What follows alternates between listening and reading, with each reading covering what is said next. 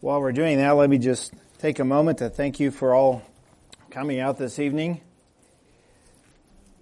Appreciate you being here and your interest in hearing what this guy has to say tonight. Those of you who know me know that you're never really sure what I'm going to say, so you show up just to kind of see what it's going to go, how it's going to go. But there is a theme, and one of the themes and the point of the pencils is that I want you to think in terms of connecting the dots. Okay, so I'm going to try to pick up on that idea and remind you to use your pencils mentally or literally if you have something to write on, because they do write, to draw some pictures perhaps and to connect the dots, because it's a question of what is the time that we live in? How do we make sense of the time that we live in?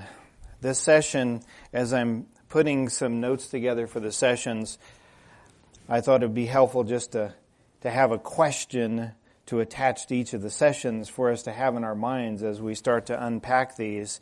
And the question for this session is, what are the signs of the times for church and society? And I think you'd probably agree that things are a little crazy and probably getting crazier. So part of that theme is going to be connecting the dots. So get your pencils ready. The challenge is that there's data all around us.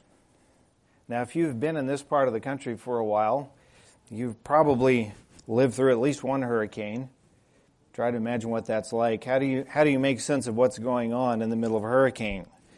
You see, parts of things flying by the window, and you're not necessarily sure whose they are or where they're going to land, but you have lots of information in front of you, but figuring out how it all fits together is the challenge, and we live in that kind of a time where there's plenty of data.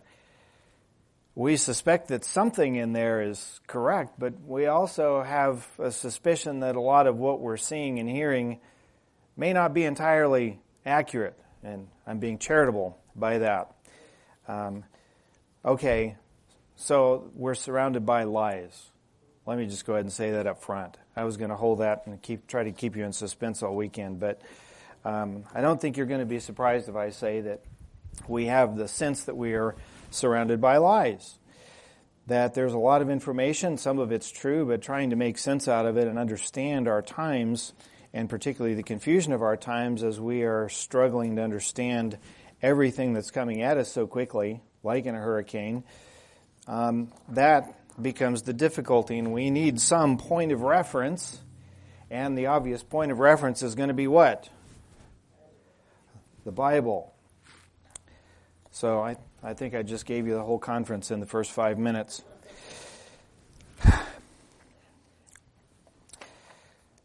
So as we started tonight, Mark read from Genesis chapter 3, the first verse. This is the first appearance of this creature called the serpent. Up until that point in time, through those first 2 chapters of Genesis, things are not only good, but things are very good. That was the benediction that Yahweh pronounced on His creation at the end of chapter 2, that it is all very good, it is unblemished, it is untarnished.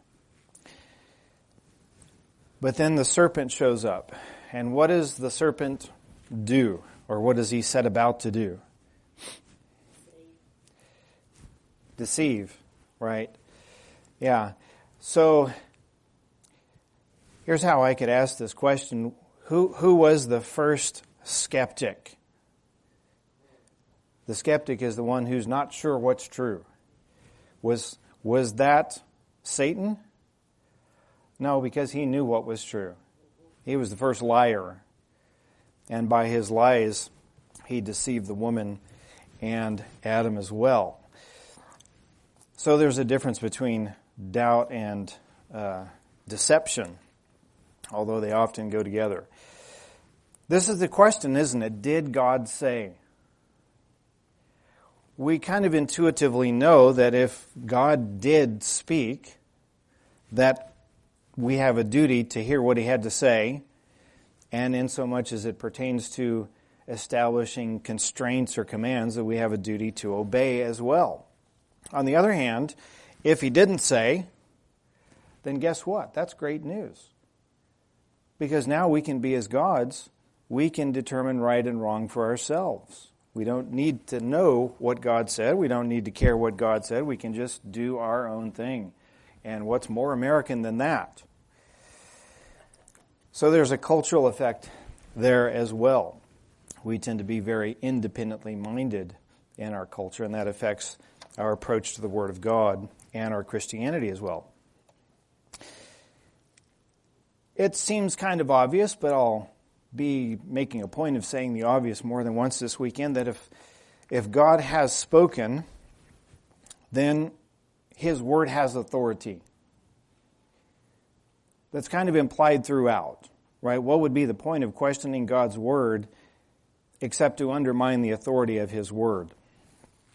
So God's Word inherently has authority. Now, when we look at society, and when we look at the world, and when we look at the church, what do we see? Lots of chaos, lots of confusion.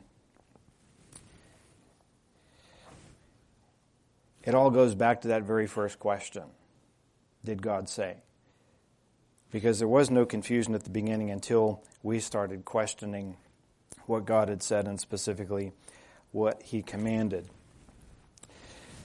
Now, when we started talking about how we wanted to put the conference together this year, it was initially going to be basically something along the lines of the doctrines of Scripture, particularly as it's spelled out in the first chapter of the Westminster Confession. It's the first chapter in the Confession. It's the longest chapter in the Confession. There are 10 paragraphs. And as you start to examine that first chapter, you find that there are lots and lots of doctrines of Scripture that are packed into it, that we could take time over the course of a weekend like this to unpack those. But as it's often the case in a creative kind of effort, at least it's been my experience, that it can take on a life of its own. And after we'd kind of agreed that was the topic we were going to do, I told Mark it was like going into the stable and picking out a horse and saying, okay, let's jump on that one. And instead of the horse going the direction we thought it was going to go, he took off in a different direction. And so here we are now several months later. So I would put it like this, that rather than thinking of Scripture, the doctrine of Scripture being the topic, think of it more as being the theme. It's going to be the thing that underlies what we're going to be talking about this weekend, because it's the abandonment of Scripture that is characteristic of our time. I want to suggest a couple of proofs for that idea, that the confusion of our times is an abandonment of Scripture. One within the church is what I'll call the divergence of the church. What do you see when you look at the church? Even in a small town like this, in the Bible Belt. As we like to say in the South, you can't swing a dead cat in Lufkin without hitting a church. Except you'll probably hit 2 or 3. You'll hit some kind of charismatic church. You'll probably hit a mainline church. For sure you'll hit a Baptist church, maybe 2. So you're going to hit lots of churches when you start swinging a dead cat in Lufkin. It's not a lack of churches, but the churches are all drastically different. Isn't that the case? Now you'd think that if we were all working from the same book, that instead of having churches all over the map, that you would see a lot more similarity, that there would be a convergence rather than a divergence. And so even for those churches that still will say, and some do on their websites, that they are committed to Scripture, the authority of Scripture, or the inerrancy of Scripture, and that's kind of the magic word, the inerrancy of Scripture, that they may nevertheless be all over the map in terms of what they believe, in terms of their theology, and especially in terms of what they practice. And we're going to be talking about the connections between what we believe and how that lines up with Scripture, and also what we actually do, because we start to see disconnects when we look at those individually. So when we look at the church, we see a vast divergence. Instead of fewer denominations and fewer individual churches and fewer independent churches, we see more and more and more of different varieties of churches of every imaginable kind. And even if, for the sake of argument, we wanted to narrow our argument down to Reformed churches, we would still find a huge variety. The other part of the thesis is that if we were to look at culture, we no longer see really any evidence of what we would call a biblical ethic or a biblical moral framework in our culture. We can think back to a time, maybe our parents' or grandparents' day, when things seemed to be a lot more in line with Christian ethics, but more and more we see an abandonment of any idea of Christian ethics in our society. So the church seems to be in a state of chaos. The culture seems to be in a state of chaos where we would expect to find at least some amount of agreement. We're finding very little. Now, when we start thinking about what's going on in both church and culture, the question comes up, how do we judge what we're looking at? It's always been a little ironic to me. I've seen things like Gallup polls over the years. They'll do Gallup poll every year or so, and one of the questions they like to ask the general population, do you think things are getting better or worse? Now, the funny thing is that the response is overwhelmingly that people think things are getting worse. And being a little bit snarky, I'm asking the question, how do you know? Based on what standard? What are you using to judge to say that things are getting worse? Now, it's one thing to say they're different. That's not the question. Are things different? Sure, they're different. But the question is whether things are better or worse. That's a moral judgment, isn't it? And if you're going to make a moral judgment, you need to have some kind of a moral standard. We need to have a filter, especially at a time like this when you think about hurricanes. Using that analogy, that's probably not a good time to open the windows. You keep the windows closed in a hurricane because you don't know what's going to come in the house if you open the windows. So it's like that for us individually. It's like that for us as a church. What is the screen that helps us figure out, of all the stuff that's flying around, what is worth keeping and what do we need to keep out? It's kind of like mosquitoes in East Texas. You don't want those in your house.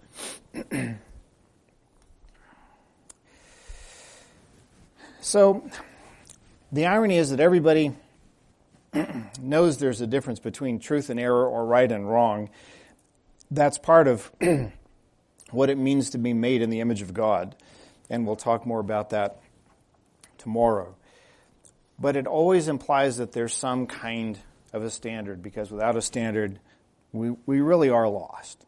It's like saying, I'm going to go on a long trip to, Montana, let's say, but I'm not going to use a map, and I'm not going to look at a compass. I'm not going to pay attention to the highway signs. I'm just going to get in the car and drive. Well, what are the odds that you're going to end up where you thought you wanted to go if you don't have a map that tells you how to get there? Now, I'm going to make a little bit of fun from time to time. We have one of our national leaders who always gets giddy and giggly when she starts talking about Venn diagrams. Oh, she loves Venn diagrams. Well, I do too, maybe for different reasons, but I'll find it helpful to at least have you draw in your mind a Venn diagram. Now, my Venn diagram, I'm actually going to start with 3 circles, and then I'm going to tell you why there's 4. So you can either draw this in the air with me, or you can draw it on a piece of paper if you want to, because they really do write. I don't have a sharpener for these pencils, but I'm sure somebody has a pocket knife. This is Texas after all. Maybe a Bowie knife. So here's the first circle. The first circle is the Bible. Okay? And the second circle is going to be our confession.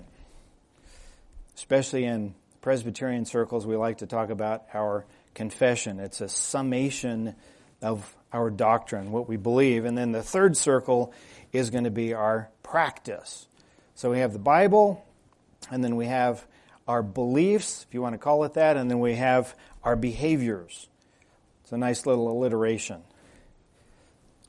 So Bible, beliefs, and behaviors. Now, the problem is that those don't line up very well. They should line up perfectly, right? If our doctrine agrees with the Bible, and if our practice agrees with the Bible and with our doctrine, then the circles line up and you can't tell them apart. Now, here's where I'm going to complicate it by adding a fourth circle underneath the Bible, because you're making the assumption, and it's a good one, that the Bible doesn't move. But the problem that we have when we start looking at what's going on in the church is that the Bible moves not by virtue of it meaning different things to different people, but by virtue of different interpretations of it. So that circle that's underneath, I'm going to call the truth.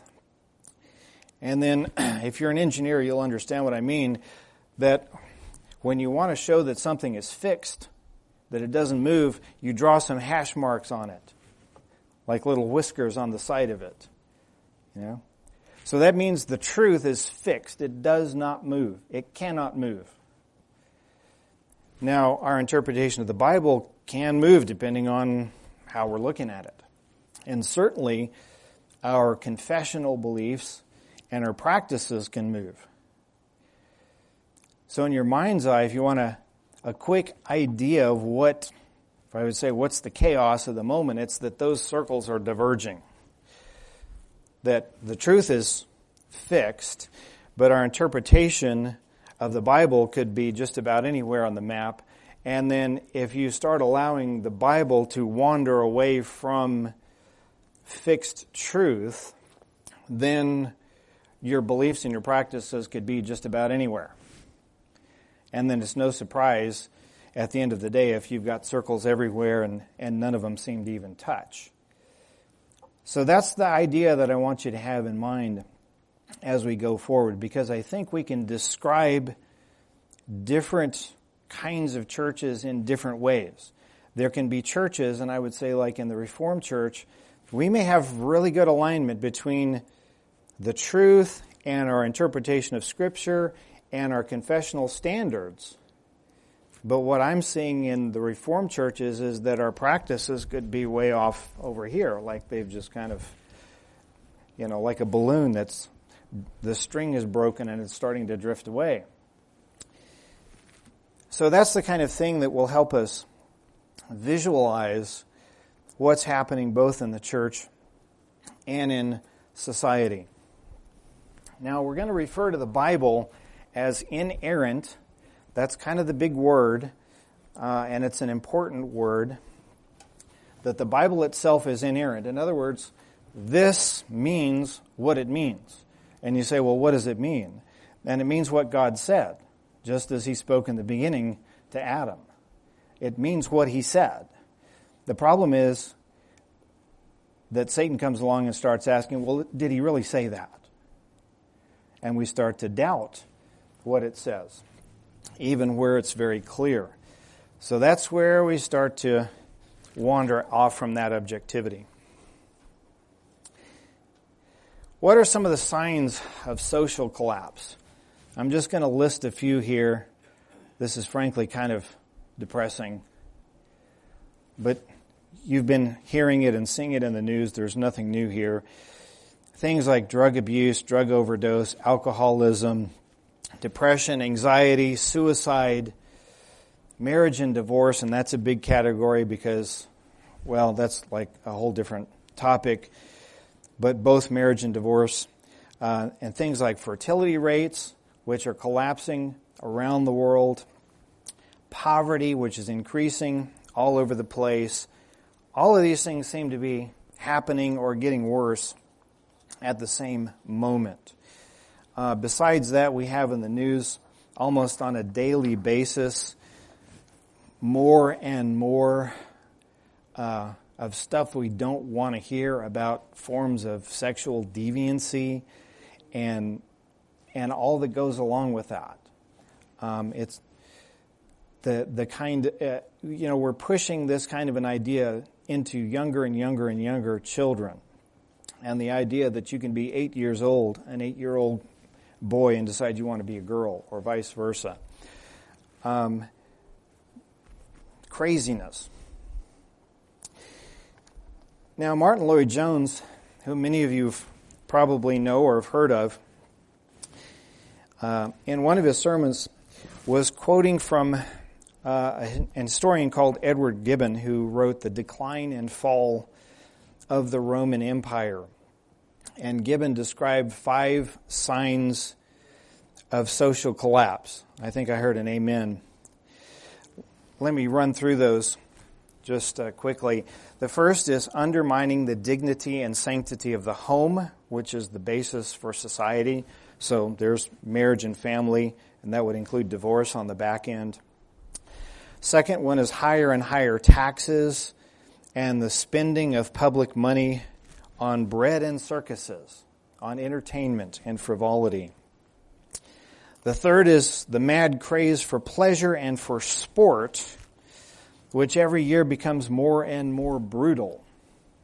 And I was just thinking recently, visiting with my hosts and talking, we all graduated from the same school, and talking about how much money our university has spent just with some recent upgrades to the football stadium that you use like 6 times a year. Hundreds of millions of dollars spent on a stadium. The fourth one is building gigantic armaments against external threats when the real threats are internal to society. And the last one is the decay of religious faith into a form that has lost contact with reality. And that's kind of a recurring theme. There's a medical term for losing contact with reality. I saw Kirk's eyebrows jump just now. It's called psychosis. Martin Lloyd-Jones says this, that all human systems fail because the trouble is within the people themselves, and external rules and laws and regulations cannot change them. It is not that we need better laws, but that we need better natures, but better spirits and better desires. And so all this human history comes to nothing, and yet these earthly authorities prohibit the preaching of the gospel, the only thing that can save the situation.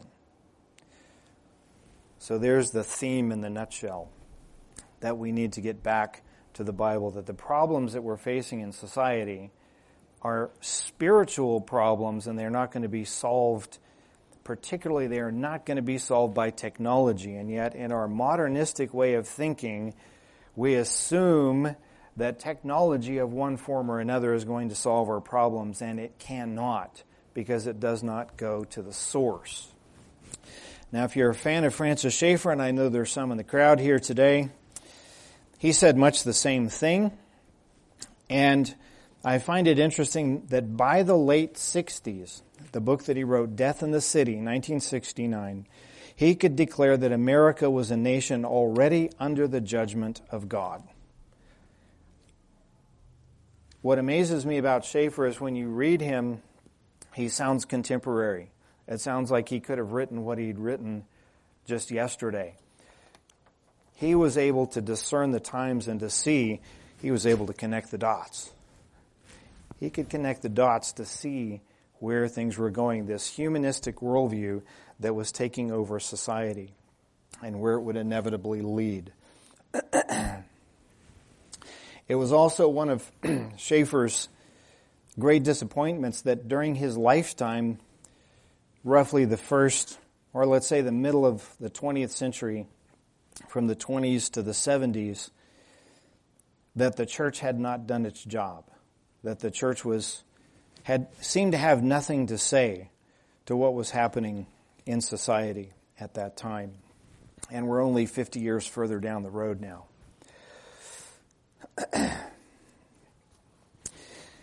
Now, the first of the The signs of decay, marriage and family, we could spend a lot of time on that one. We could spend a lot of time just talking about how over the last 100 years or so there has been nothing less than a coordinated attack against the institution of marriage in order to destroy it. And is it any surprise that that is the case? And the answer is actually no. The short reason is because which is the first institution that we find in the book of Genesis? In chapter 2, after God makes the man, then he forms the woman from the man's rib, presents the woman to the man. We have the institution of marriage, and that is both the first and the most powerful institution in society. And in fact, without the institution of the family, there wouldn't be any other institution because, well, there wouldn't be any kids. So it's not surprising then that if the serpent were going to attack just one of the institutions established by God, that it would be the family that he wants to go at first. Let's think about some common threads that we see across religion and culture and politics. And I think there's about 10 in my list here.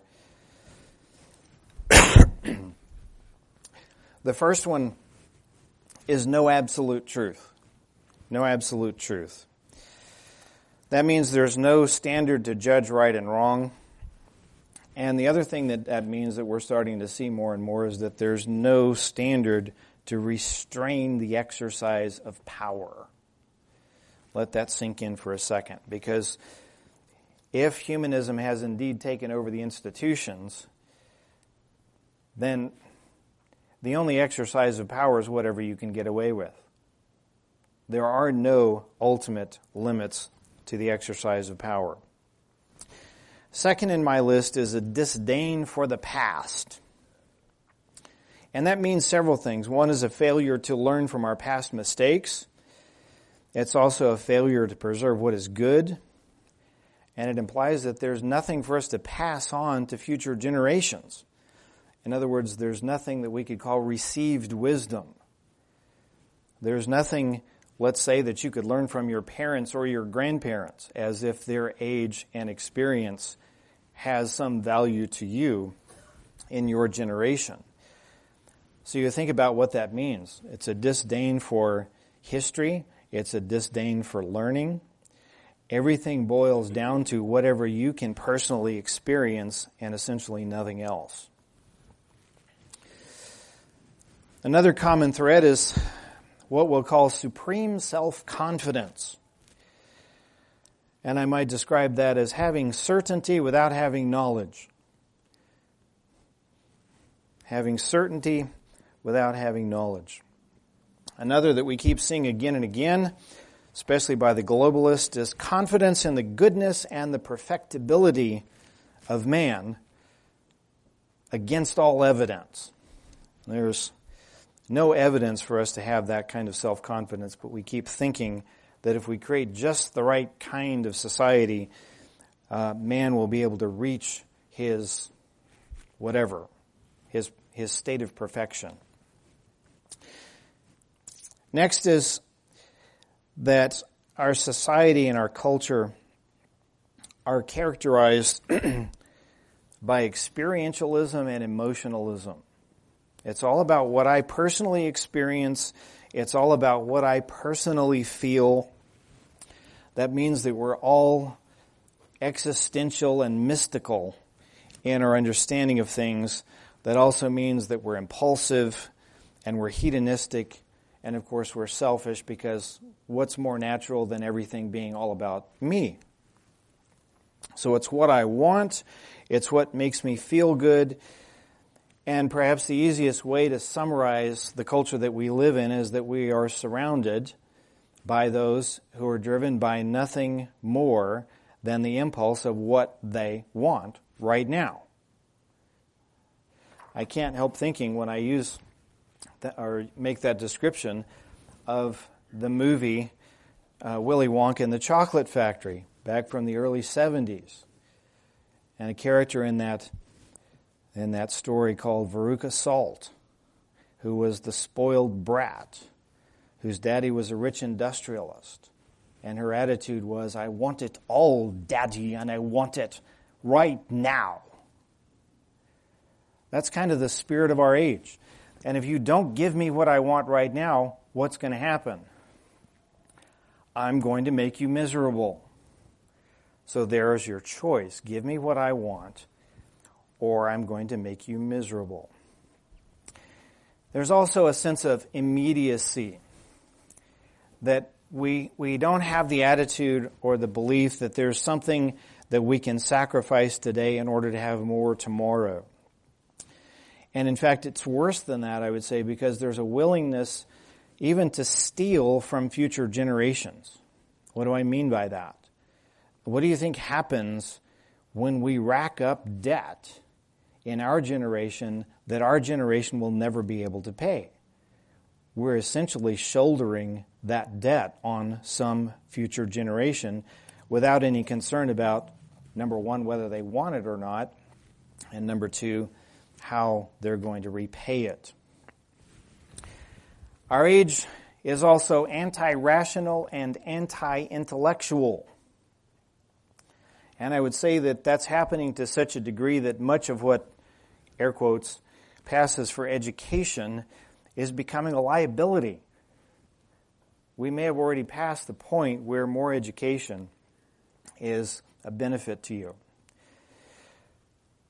The next is that our age is characterized by a divorce of personal responsibility.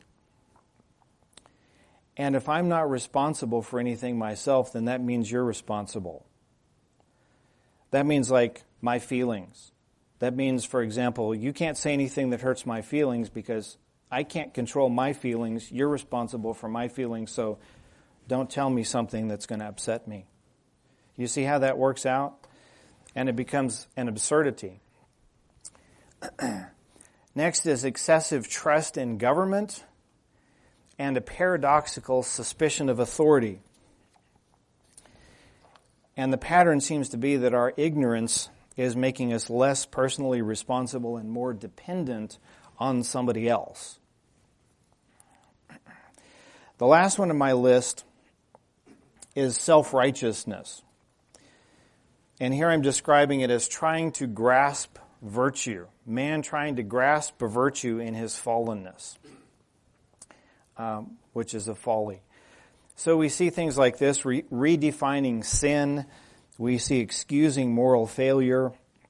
We see demands for justice without any standard for righteousness. We see a conflation of emotional passion and fervor and activism. And if you're really passionate about something and you're really doing something about it, then that passes for virtue, even if it's completely pointless. And much of what goes on in the name of activism today is either pointless or counterproductive. And then lastly, under self-righteousness, that we are insecure moral busybodies attempting to impose our wickedness on everyone else while demanding tolerance. And if you're trying to make sense out of the things that I'm listing and you can't do that, good for you. That means you're still thinking. What's scary about that is that in the absence of persuasion, all you're left with is force. And we're starting to see more and more of that. Now, how about some signs of collapse within the church? The church doesn't get off easy here. It's not just about saying, here's what's wrong with society and thumping our Bibles, because we haven't been thumping our Bibles enough, or else society wouldn't be such a mess that it is today, unable to discern right from wrong. Now, some signs of collapse in the church. I'll be quoting some statistics, and that's always a little dangerous, especially when those statistics are based on surveys, which surveys can prove basically whatever you want to prove. But I think this is pretty accurate, and if you have better numbers, please tell me. But it seems that up to 25 or 30% of those who were attending church in 2020 left and never came back. Now let that sink in for a second. If that's even close, that in 1 year, a quarter of those who were attending church left and never came back. Now that's astounding by itself. It's not like, 2% or 5%. No, we're talking about a large percentage. So that's already a clue that something significant has changed. It's my belief that this is just the beginning of what's going to be a huge upheaval in the church. It's been 3 years since we endured the lockdowns. Things are still unsettled in many places. We can't pretend as if things have gone back to normal. I'm not sure there is a normal or will be for some time.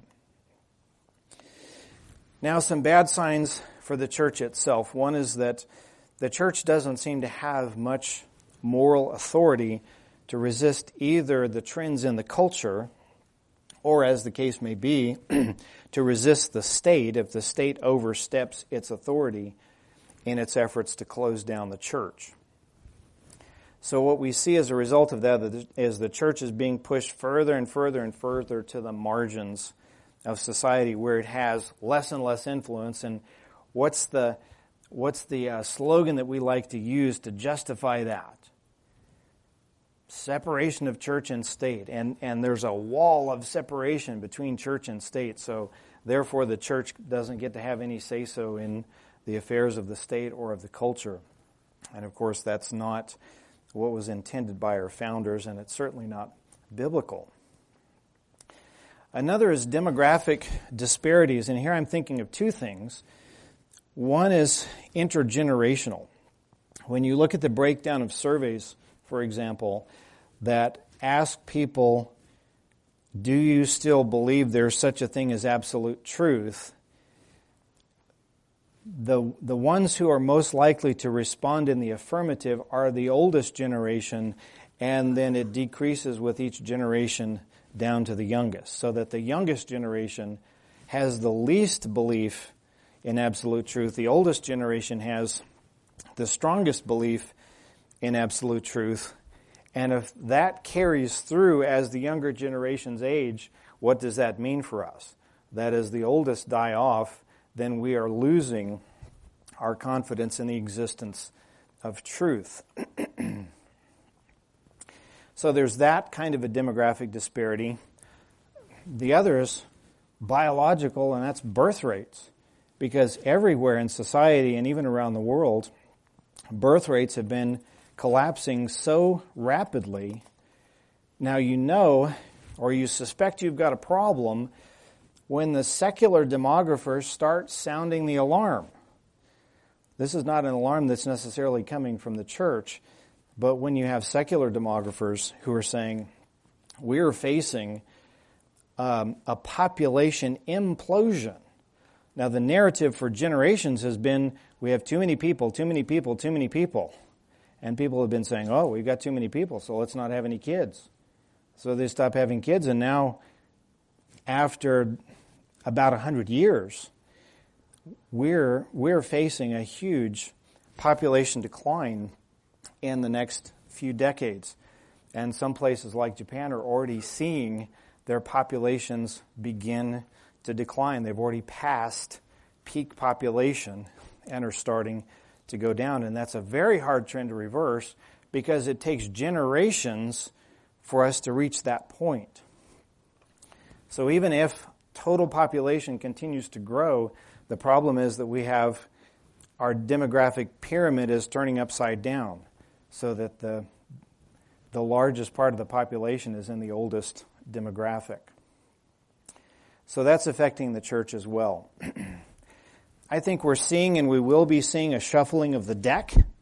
That is a combination of winnowing in the church, many people leaving the church, and many others who are trying to figure out where to go in the storm.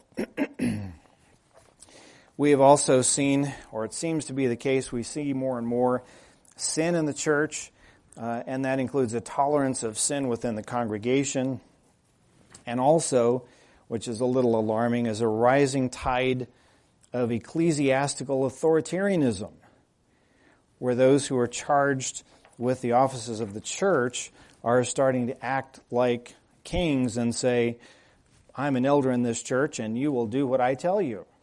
And that's not how God constitutes authority, either in the church or in the state. We see significantly shifting views of the purpose and the practice of the church. We'll be talking more about that in relation to our understanding of evangelism and discipleship. But that especially affects worship and discipleship. And it's also not surprising that we're seeing more and more seminaries that are being lost to liberalism. And there's kind of a catch-22 with that. The reason is because that academic institutions are places where you go to ask questions. And so there's kind of a natural skepticism that's built into academia, and that's a point of entry for liberalism. So you end up with skepticism that masquerades as scholarship in academic circles. The common thread in all of this, the abandonment of Scripture. The abandonment of Scripture. And the only possible result is chaos if we walk away from the standard of Scripture. Now, I'd be remiss if I didn't pick a little bit on the Reformed Church. I'm an equal opportunity critic, or at least I like to think so. So let's talk about some failures of the Reformed Church as we begin to wrap up this session. It goes back to the Venn diagram that we drew a little while ago. So if we start with all of our circles lined up pretty nicely, we've got truth, and we've got good hermeneutics, so our Bible, our understanding of the Bible lines up with the truth, and then we've got our confessional standards, and we love the Westminster Confession in our church. That lines up very nicely with truth and with Scripture, so those circles are lining up nicely. But then this last one, practice, looks like it's starting to maybe break away a little bit. That's where we start to get a little concerned.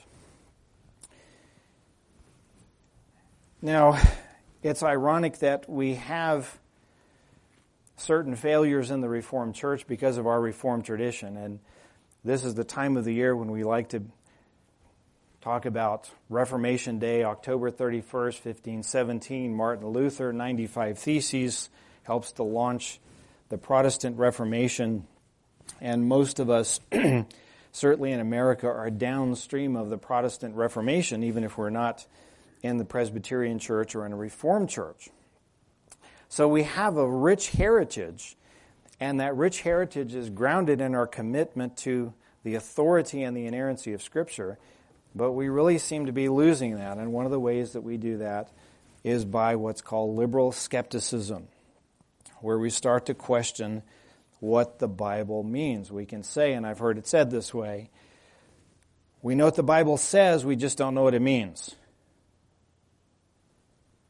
Okay, well then what do we do with it? And what's the point if we don't know what it means?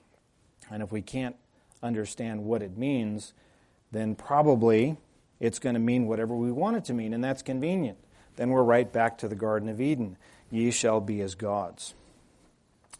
Another, and it's oftentimes a creeping kind of thing, is doctrinal compromise. It was one of Schaeffer's hobby horses to say that much of the failure in the church is from years and years and years and years of doctrinal compromise. Another that I would point to is dead orthodoxy.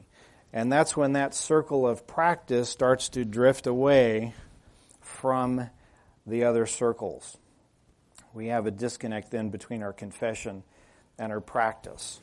Other things that we see include traditionalism, and here's where we have to be careful, because as much as we like our confessions and as much as we rely on those, we can't make those the center of the church. That becomes traditionalism. We always have to be careful as well that we don't start adding things to that, which is legalism.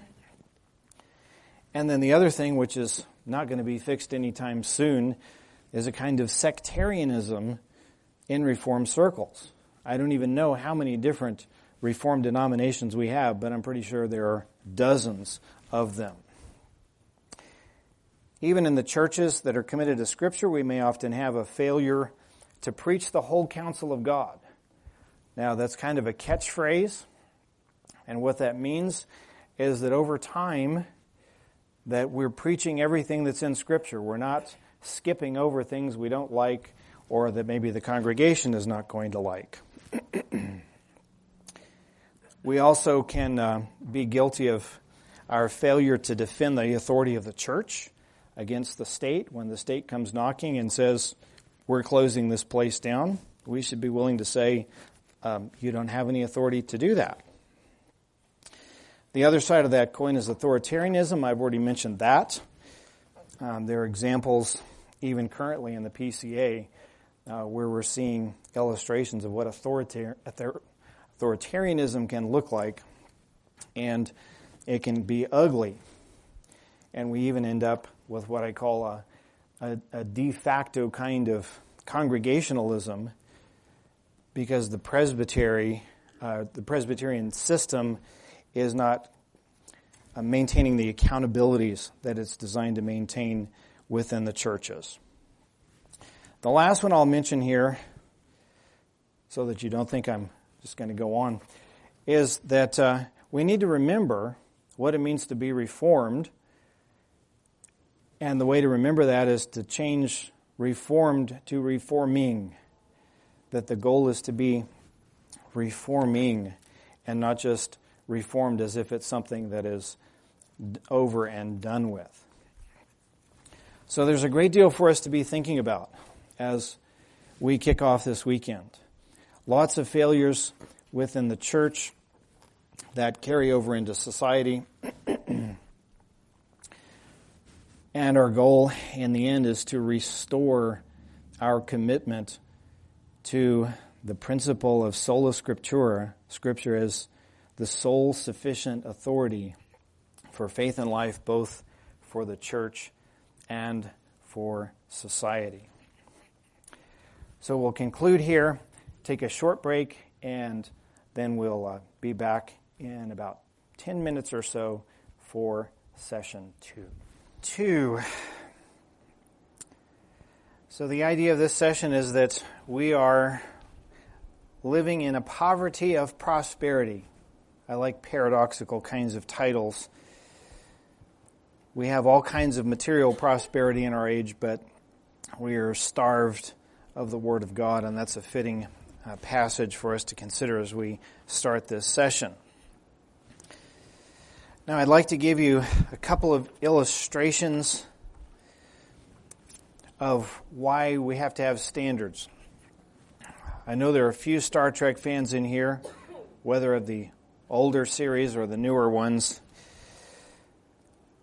But after watching a few episodes of Star Trek, you're bound to be asking yourself this question: why are they flying all around the unknown universe with their shields down? Because almost everybody they bump into is trying to kill them. Why wouldn't it be kind of a standard operating procedure in Starfleet that you always put your shields up, and that whoever it is that you're encountering, these new life forms and new civilizations, are going to have to prove themselves to be at least somewhat trustworthy before you lower your shields and let them start shooting at you? Well, why is that a fitting analogy for the church? What represents the shields for the church? The Bible is our shield, and what's it shielding us from? Partly. What is it that we were talking about? What is coming at us all the time? From yes, that's certainly true. But all kinds of stuff, lies are in there. We have all kinds of ideas that are coming at us from all kinds of different places, And the question is, how are we going to shield ourselves against those ideas that may turn out to be hostile? As I look at the church, at the current state of the church, it's hard for me not to think of this analogy that the church is like the Enterprise flying around the culture and allowing itself to be attacked by just about every idea that somebody comes up with. That we've left all the doors and windows open, we haven't locked anything up, that the ideas just come right through the door. So we don't have any defenses against that. I'll give you another illustration that begins to pick up on a theme from the book of Amos, and it's the illustration of building a house. And I thought about bringing props for this, but it would have been a little awkward to do that, so I'm just going to use my pencil to draw some imaginary pictures. And I trust that the picture that I draw in your mind will be accurate enough. One of those is the picture of a tape measure. Okay, you got that picture in your mind? And here's another one, a T-square. Okay, and here's the third one. It's a level. So if you want to build something, you're going to want to have some basic tools. What do those basic tools allow you to do? What does the tape measure allow you to do? Measure length. What does the square allow you to do? It allows you to measure angles. And what does the level do for you? It's what's going to make sure that your building is level with the earth so that it doesn't lean or tip over. We need those kinds of tools if we want to build straight and square. As somebody with an engineering background, I can't help seeing the Bible through a little bit of an engineering grid as I read it, and it's fascinating to think of things, for example, going back to Genesis, where God gives instructions to Noah to build an ark, and this is an enormous project. And it probably took at least 80 years. That's my best guess on how long Noah and his sons took to build the ark. Something like 80 years. And imagine how difficult it would have been over those 80 years building an ark if the standard for what we call a cubit weren't well determined, well known. What if it had changed? What if you build half the ark and then the length of a cubit suddenly changes? Now you've got a problem. You need to have a standard if you want to build something, and you want it to be straight and square and level. That idea is throughout Scripture, and Scripture uses that analogy of building, as an illustration of what is true, where God's Word is that standard that allows us to build straight and square. Now, the church is suffering from what I would describe medically. I'm not a doctor, but I did stay at a Holiday Inn Express. Well, in fact, I'm staying with a doctor, so I'll use that as an excuse. The church is suffering from an acute case of spiritual anemia from chronic malnutrition. She is not getting any meat, which means she's not getting any iron, which means that she doesn't have any strength. And you cannot live your life on pudding. The funny thing is, and some of you may have had a similar experience, especially if you've come to the Reformed tradition from somewhere else, that you may not realize that where you were was starving you until you bumped into a good meal somewhere. For me, that meal happened to be a guy named John MacArthur, whose ministry I discovered back around 2001. And I'm thinking, I don't hear this in my church. This is something unusual. And the church I was in at the time is that one right down the road there at the corner, by the way. So we may have to have an experience of being fed the Word of God, being fed, as it were, the red meat of Scripture, before we even realize that we may have been undernourished for many years. Now, part of the problem with an anemic church is that she's not prepared to fight a battle. In fact, she's so sick that she can't even be raised to a state of alarm if you yell at the top of your lungs. Now, the Word of God is also described as the bread of life. It's described as that bread of life that we cannot live without. And it's incumbent upon both pastors and teachers to be feeding their people so that they are prepared for the spiritual battle that we face. If that's not happening in the church, it's an egregious form of negligence that in fact invites the judgment of God. And as you read through, especially the prophets of the Old Testament, part of what you see is that in the background, the prophets, those who are we'll call them the professional prophets and priests, are not preaching and teaching the Word of God. They are teaching out of their own imagination. Prophets do not have the license to speak their own words, and they especially do not have the license to speak words of false comfort in times of judgment. Now, Scripture is designed to give us a balanced diet. It contains everything, as we say in our confession, that we need for faith and life, that the whole will of God is revealed to us in the Scripture. What does that mean on our part? We need to read it. We need to study it. In our churches, we need to preach it. And in our lives, we need to practice it. Now, in the opening session, we talked a little bit about experiential knowledge. And I want to elaborate on that a little more in this session.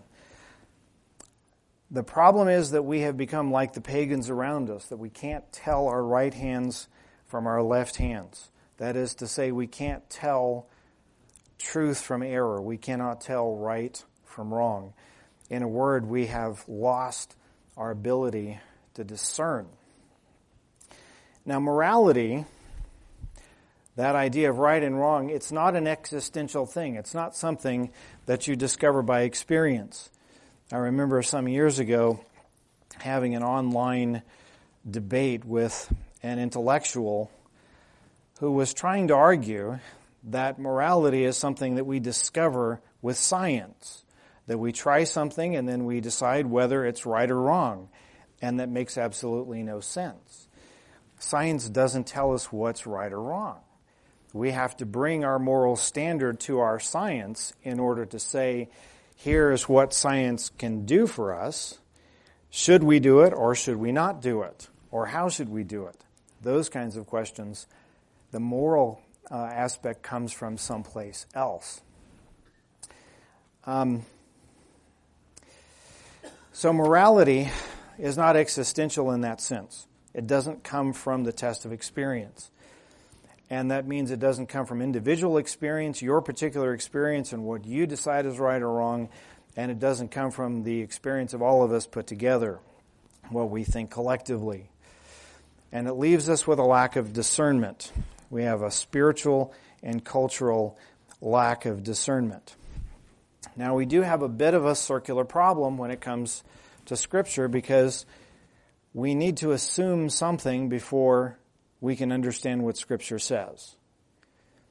So I'm not going to get into the philosophical aspect of that, but what I will say, and maybe we'll have time to talk a little more about this, is that for us to understand Scripture, I'm convinced that what we need is a good systematic theology. We need to understand the basics of theology so that as we read Scripture, we can understand how all the pieces fit together. To use the analogy of a puzzle, it's much harder to put a puzzle together if you don't have the picture on the box top. So we want to see the big picture, and that gives us a framework for understanding the individual parts of it. If we don't have an external standard, then we naturally are going to become experiential. In order to learn anything, we're going to have to try it for ourselves. And again, that sounds like a very American way of doing things. And then the question is, how do we evaluate the results that we get? So we try something and then we say, well, was that good or bad? And the way that we evaluate is on the basis of what results it produces for us. In other words, it introduces what we call pragmatism. What gives us the results that we're looking for? What gives us some benefit? And so pragmatism is, again, another rabbit trail, you might say. But pragmatism has become woven into the fabric of how we think in our country. And what that leads us to is a way of thinking of morality in terms of what results is it going to produce, rather than what is the standard for what we choose, without considering what results may come from it. Completely different views of ethics. What that means is that we end up being relativistic even if we don't want to admit it. And part of the proof of that is our willingness to accommodate just about everything. If you see what's going on in the church today, it should alarm you that whatever seems to be drifting on the cultural breeze today is going to be in the church tomorrow. And the church is going to try to baptize it as some great new idea that we need to embrace in order to be relevant. And we want to reach the culture. And we're wrecking the church when we do that. We also have a tendency to wrongly think that small accommodations are tolerable. In other words, we don't realize when we're stepping off the mountaintop onto the slippery slope. We think it's just a small thing. It's not that big of a deal. It's just a small thing. But then pretty soon we're sliding down the hill and we can't seem to stop. We operate from a framework that attempts to be open-minded and charitable. I think we often attribute too much good faith to those who are getting us to try these new things so that we can make room for the culture. I might point out, just as a sort of a footnote, that the first small compromise that we find in Scripture in Genesis chapter 3 had the effect of wrecking the entire universe. But otherwise, compromise is not such a bad thing. Now, if there's no fixed boundary, then there's no boundary at all. In other words, if we're not willing to say this is the line between what's right and wrong, and it's never to be violated even slightly, then it's just an illusion. It's like a line in the sand. It's going to move, and culture is going to help us move it. Now, Scripture is described in the book of Amos as a plumb line.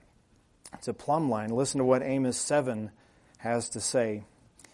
In verses 7 through 9, Amos says, "This is what he showed me. Behold, the Lord was standing beside a wall built with a plumb line in his hand. And the Lord said to me, Amos, what do you see? And I said, a plumb line.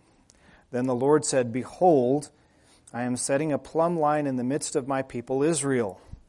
I will never again pass by them." In other words, excuse their sin. "The high places of Isaac shall be made desolate, and the sanctuaries of Israel shall be laid waste, and I will rise against the house of Jeroboam with the sword." There are a couple of other references to plumb line that I want to pick up. One is found in 2 Kings 21, where it says, "I will stretch over Jerusalem the measuring line of Samaria and a plumb line of the house of Ahab, and I will wipe Jerusalem as one wipes a dish," wiping it and turning it upside down.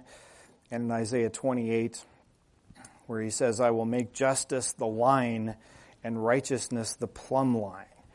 So we have that idea repeatedly in Scripture of a plumb line. And what is it? It's a string with a weight on the end of it. And what purpose does it serve when it comes to building? To ensure that, that what you're building is in line with gravity. It's standing up straight. So we see that repeatedly. Scripture helps to give us what we need there. So we know God's Word has authority. The only question is, what is His Word and how do we interpret it? That becomes a tricky question, of course, because we have many different translations of Scripture and many different ideas about how to interpret Scripture, but there are rules that allow us to interpret it in an objective way. And it's important for us in our day to understand the importance of the doctrine of the objectivity of Scripture. And what we simply mean by that is that Scripture means what it means. That what God said, that's what the Scripture means, and that it has one meaning and not many. Because in our day, what do? We say, well, I read this verse, and this is what it means to me, and my friend read it, and my friend says this is what it means to him, and everybody reads the same verse, and everybody comes up with a different meaning. That's not what it means for Scripture to be objective. And that would not give you a straight plumb line. Some more statistics for us to think about. I was curious to know what people's views are about Scripture and how they use it and how they read it. Now, again, I'm going to say that any survey data that I'm quoting or referencing for you, just be sure you've got some salt handy, because these can be somewhat uncertain numbers. So I'll paint with a broad brushstroke here. First of all, about half of Americans are in the category of what are called Bible users. Bible users. What's a Bible user? A Bible user, it's probably not what you think. A Bible user is people who read the Bible 3 or 4 times a year outside of church.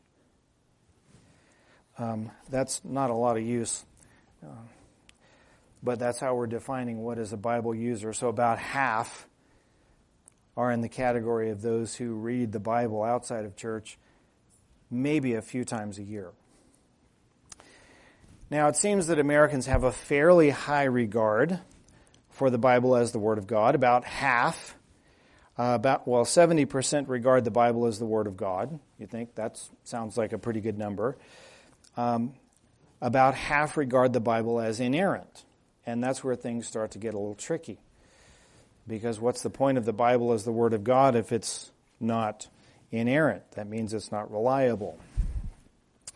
Again, in terms of reading statistics, about 1/3 of Americans read the Bible at least once a week.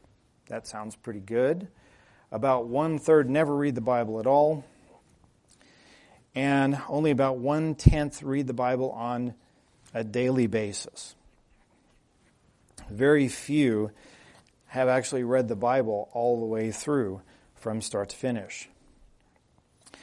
I don't think it's surprising that we have a low view of Scripture, and that correlates to a low engagement with the Scripture. If we don't think the Bible is the Word of God, then why would we read it except out of just idle curiosity?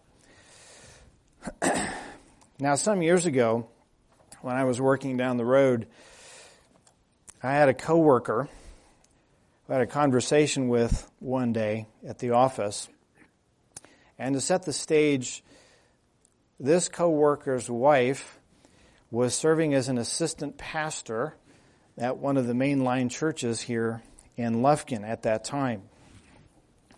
And this is what he said to me, his belief about the Bible. He says, I believe it was inspired by God, but that it was written by men who make mistakes.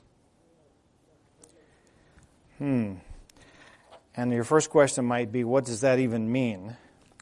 Where do you get that kind of skepticism? And you might even suspect that this man had a certain conflict of interest, because what does the Bible explicitly say about female pastors? No. So apparently that would be one of those things that's in the category of the mistake made by those who wrote the Bible. Now, would you be a little suspicious if this female pastor says that her experience at Union Seminary was a confirmation of her call to the ministry? And this is a direct quote. In the years I have served in ministry, I have always felt that this was exactly what I was supposed to be doing. God has called me where I belong.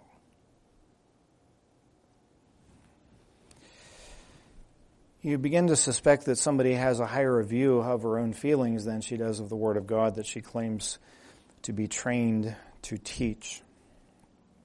This is the kind of experiential knowledge that I'm talking about. And what's the problem with experiential knowledge? It's irrefutable. You can't argue with someone's feelings. If she says, I have felt that this was what I was supposed to be doing, you can't argue with that because feelings are essentially irrefutable. And if feelings are irrefutable, then that means Scripture's negotiable. Now I want to give you a quote from Christianity Today. It came out not this year, but in the spring of last year, and it talks a little bit both about church attendance and about our views of Scripture. So let me read this for you. It says, the pandemic took a visible toll on church attendance. We talked about that in the first session. Pew Research Center found that nearly a third of regular churchgoers have not returned to church buildings. Some choose to participate online, but others have dropped out completely. And at the same time, there was a sharp decline in Bible reading. Even people who do read the Bible often haven't read very much of it, according to research by Lifeway. Only 1 out of every 5 Americans has read the whole Bible, while 1 out of 4 has never read more than a few sentences. So according to that, no more than about 20%, and I think it's talking about those who are in the church, have actually read the whole Bible. Now, I'll admit that it's a daunting task, but it's also a necessary task. And we'll be talking this weekend about why it's necessary for everyone to read and study and search the Scripture for himself. We have a biblical duty as Christians to do that. We are not off the hook. We can't farm it out to the professionals like Mark and say, Mark does that stuff, he does the heavy lifting, I just go to church. No, because who's checking up on Mark? Got to keep an eye on our pastors.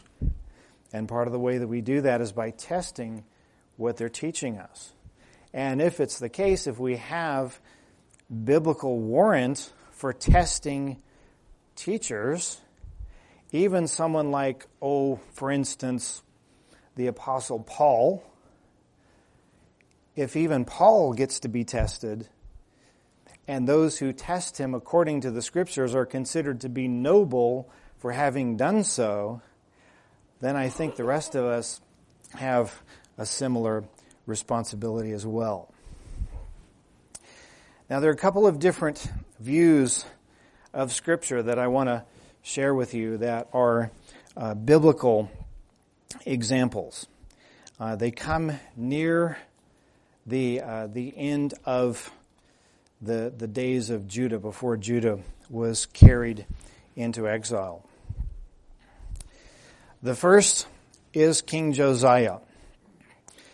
And what happened during the reign of King Josiah? At around 622 BC, as work was being done on restoring the temple, something was found in the temple. What was it? It was a scroll. And that scroll was brought to the attention of the king. And then it was read to the king. And what was the king's response? We are in trouble. Only a generation later, his son Jehoiakim, when he is confronted by Jeremiah and literally given scrolls of the Word of God, those scrolls are read to him, and what does he do? He cuts them in pieces and throws them into the fireplace, demonstrating total contempt for the Word of God. What a contrast.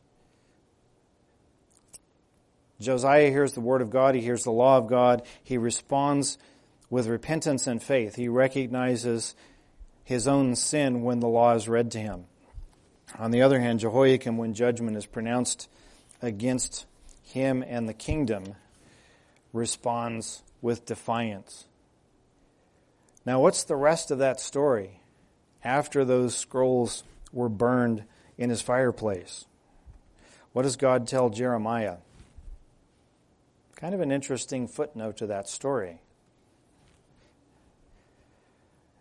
It says, take another parchment, write down everything I said before, and I'm going to add many words to that.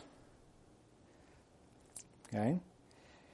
And then also we might notice that those words that Jehoiakim burned in the fire, you're holding in your hand today. They're still here. And even if in your defiance, if you went home and threw your Bible in the fire and burned it up, what would that do to the Word of God? Nothing. Because where is the Word of God first of all written?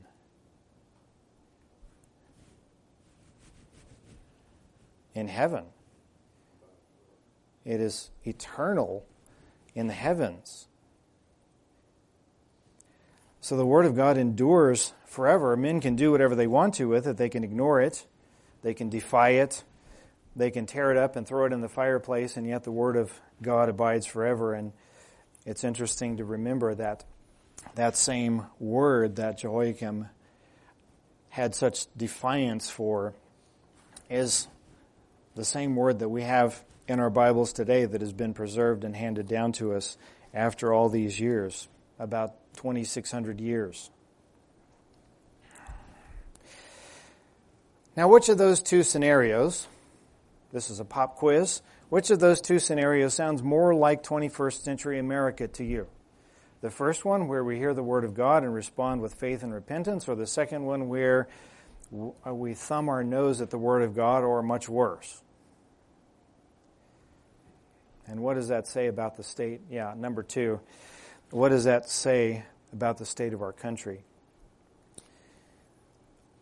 I can't help echoing what Schaeffer said so many years ago, that America is under judgment. And if you want an explanation or to understand more clearly why things seem to be getting so much worse so quickly just within the last few years, I don't think there's any other explanation.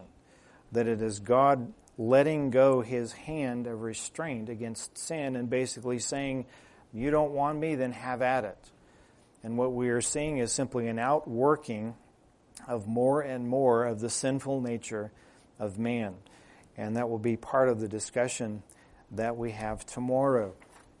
That the paradox of man that he has at one and the same time incomparable dignity, but also unimaginable depravity.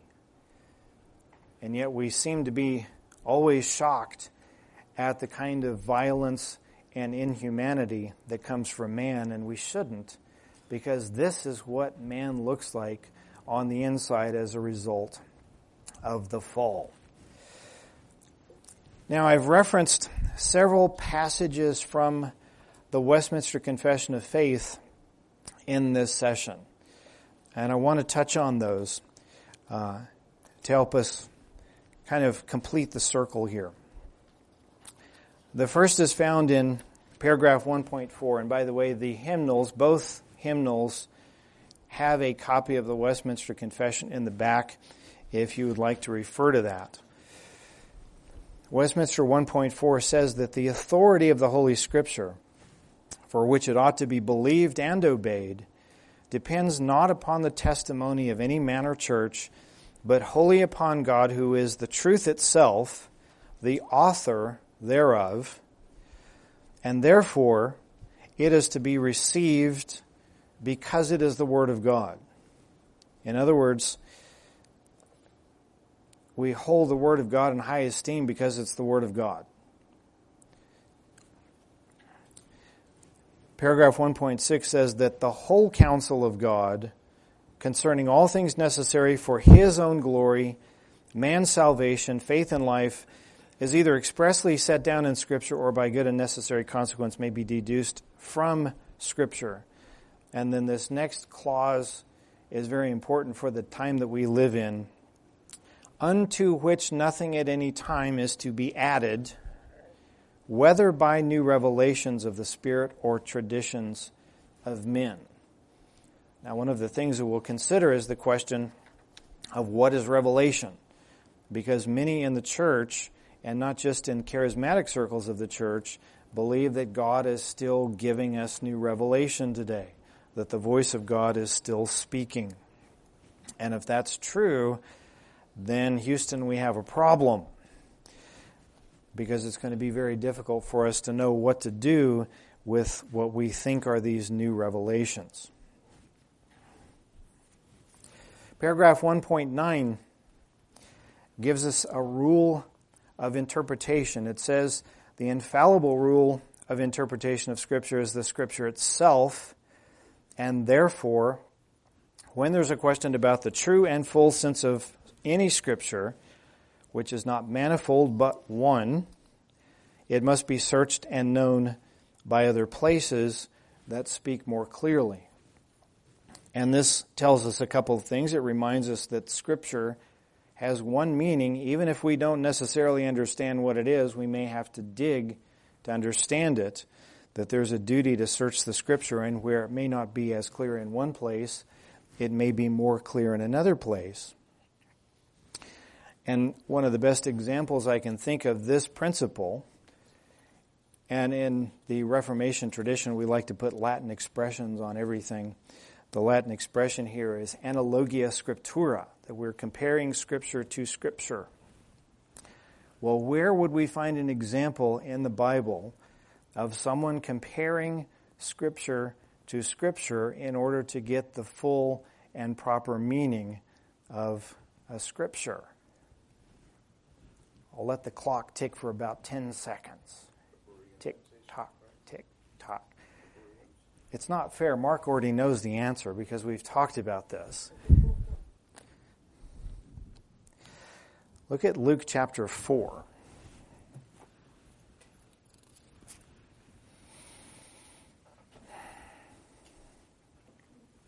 Starting in verse 5, after Jesus answers the first temptation with Scripture, man shall not live by bread alone.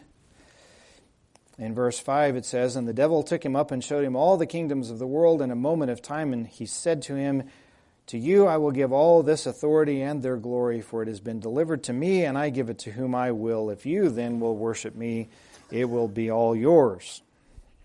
And I'm in the wrong place. But I'll just keep reading. It is written, you shall worship the Lord your God, and him only shall you serve. Again, the temptation is being answered with Scripture properly interpreted. And he took him to Jerusalem and set him on the pinnacle of the temple and said to him, if you are the Son of God, throw yourself down from here, for it is written, he will command his angels concerning you to guard you, and on their hands they will bear you up, lest you strike your foot against a stone. Quoting from Psalm 91, Satan knows Scripture. And Jesus answered him, it is said, you shall not put the Lord your God to the test. In other words, you can't simply take Psalm 91 and make it mean what you want it to mean. We have to go by what it actually means, and it is not giving us a license to tempt the Lord. There's a good example of exactly that principle. And it shows us that we need to know not just part of Scripture, we need to know all of it, because all of it is necessary to have the proper objective interpretation. So that idea of objectivity is a very, very important principle. The last part of the confession that I'll share in this session is the 10th paragraph, where it says, the supreme judge by which all controversies of religion are to be determined, and all decrees of councils, opinions of ancient writers, doctrines of men, and private spirits are to be examined, and in whose sentence we are to rest, can be no other but the Holy Spirit speaking in the Scripture. And that's really the Reformation principle, sola scriptura, that Scripture alone is the source of ultimate authority, that it is what we use to judge all other matters of faith and life. And just like if we were going to build a house, we probably wouldn't build a very good house if we didn't have the right tools to get everything straight. If we do not have the tool of Scripture to help us evaluate everything around us, we are probably going to be influenced by things in culture that we don't even realize are influencing us. So very important that we have that foundation. We mustn't allow ourselves to be guilty of that poverty of Scripture. I'll share with you a quote from Robert Godfrey. He's a church historian and says that the church must have a standard by which to judge all claims to truth. The church must have a standard of truth by which to reform and purify herself when divisions arise. The practice of the Bereans is praised in the Bible. They are called noble because they evaluated everything on the basis of the written Word of God. And that has to be our guide as well. So we'll conclude this session. We have a closing song that we're going to sing in Reformation tradition. We sang Martin Luther's hymn to open our conference tonight, and we'll conclude with Martin Luther's tune set to what was called his Psalm 46. So please turn to that.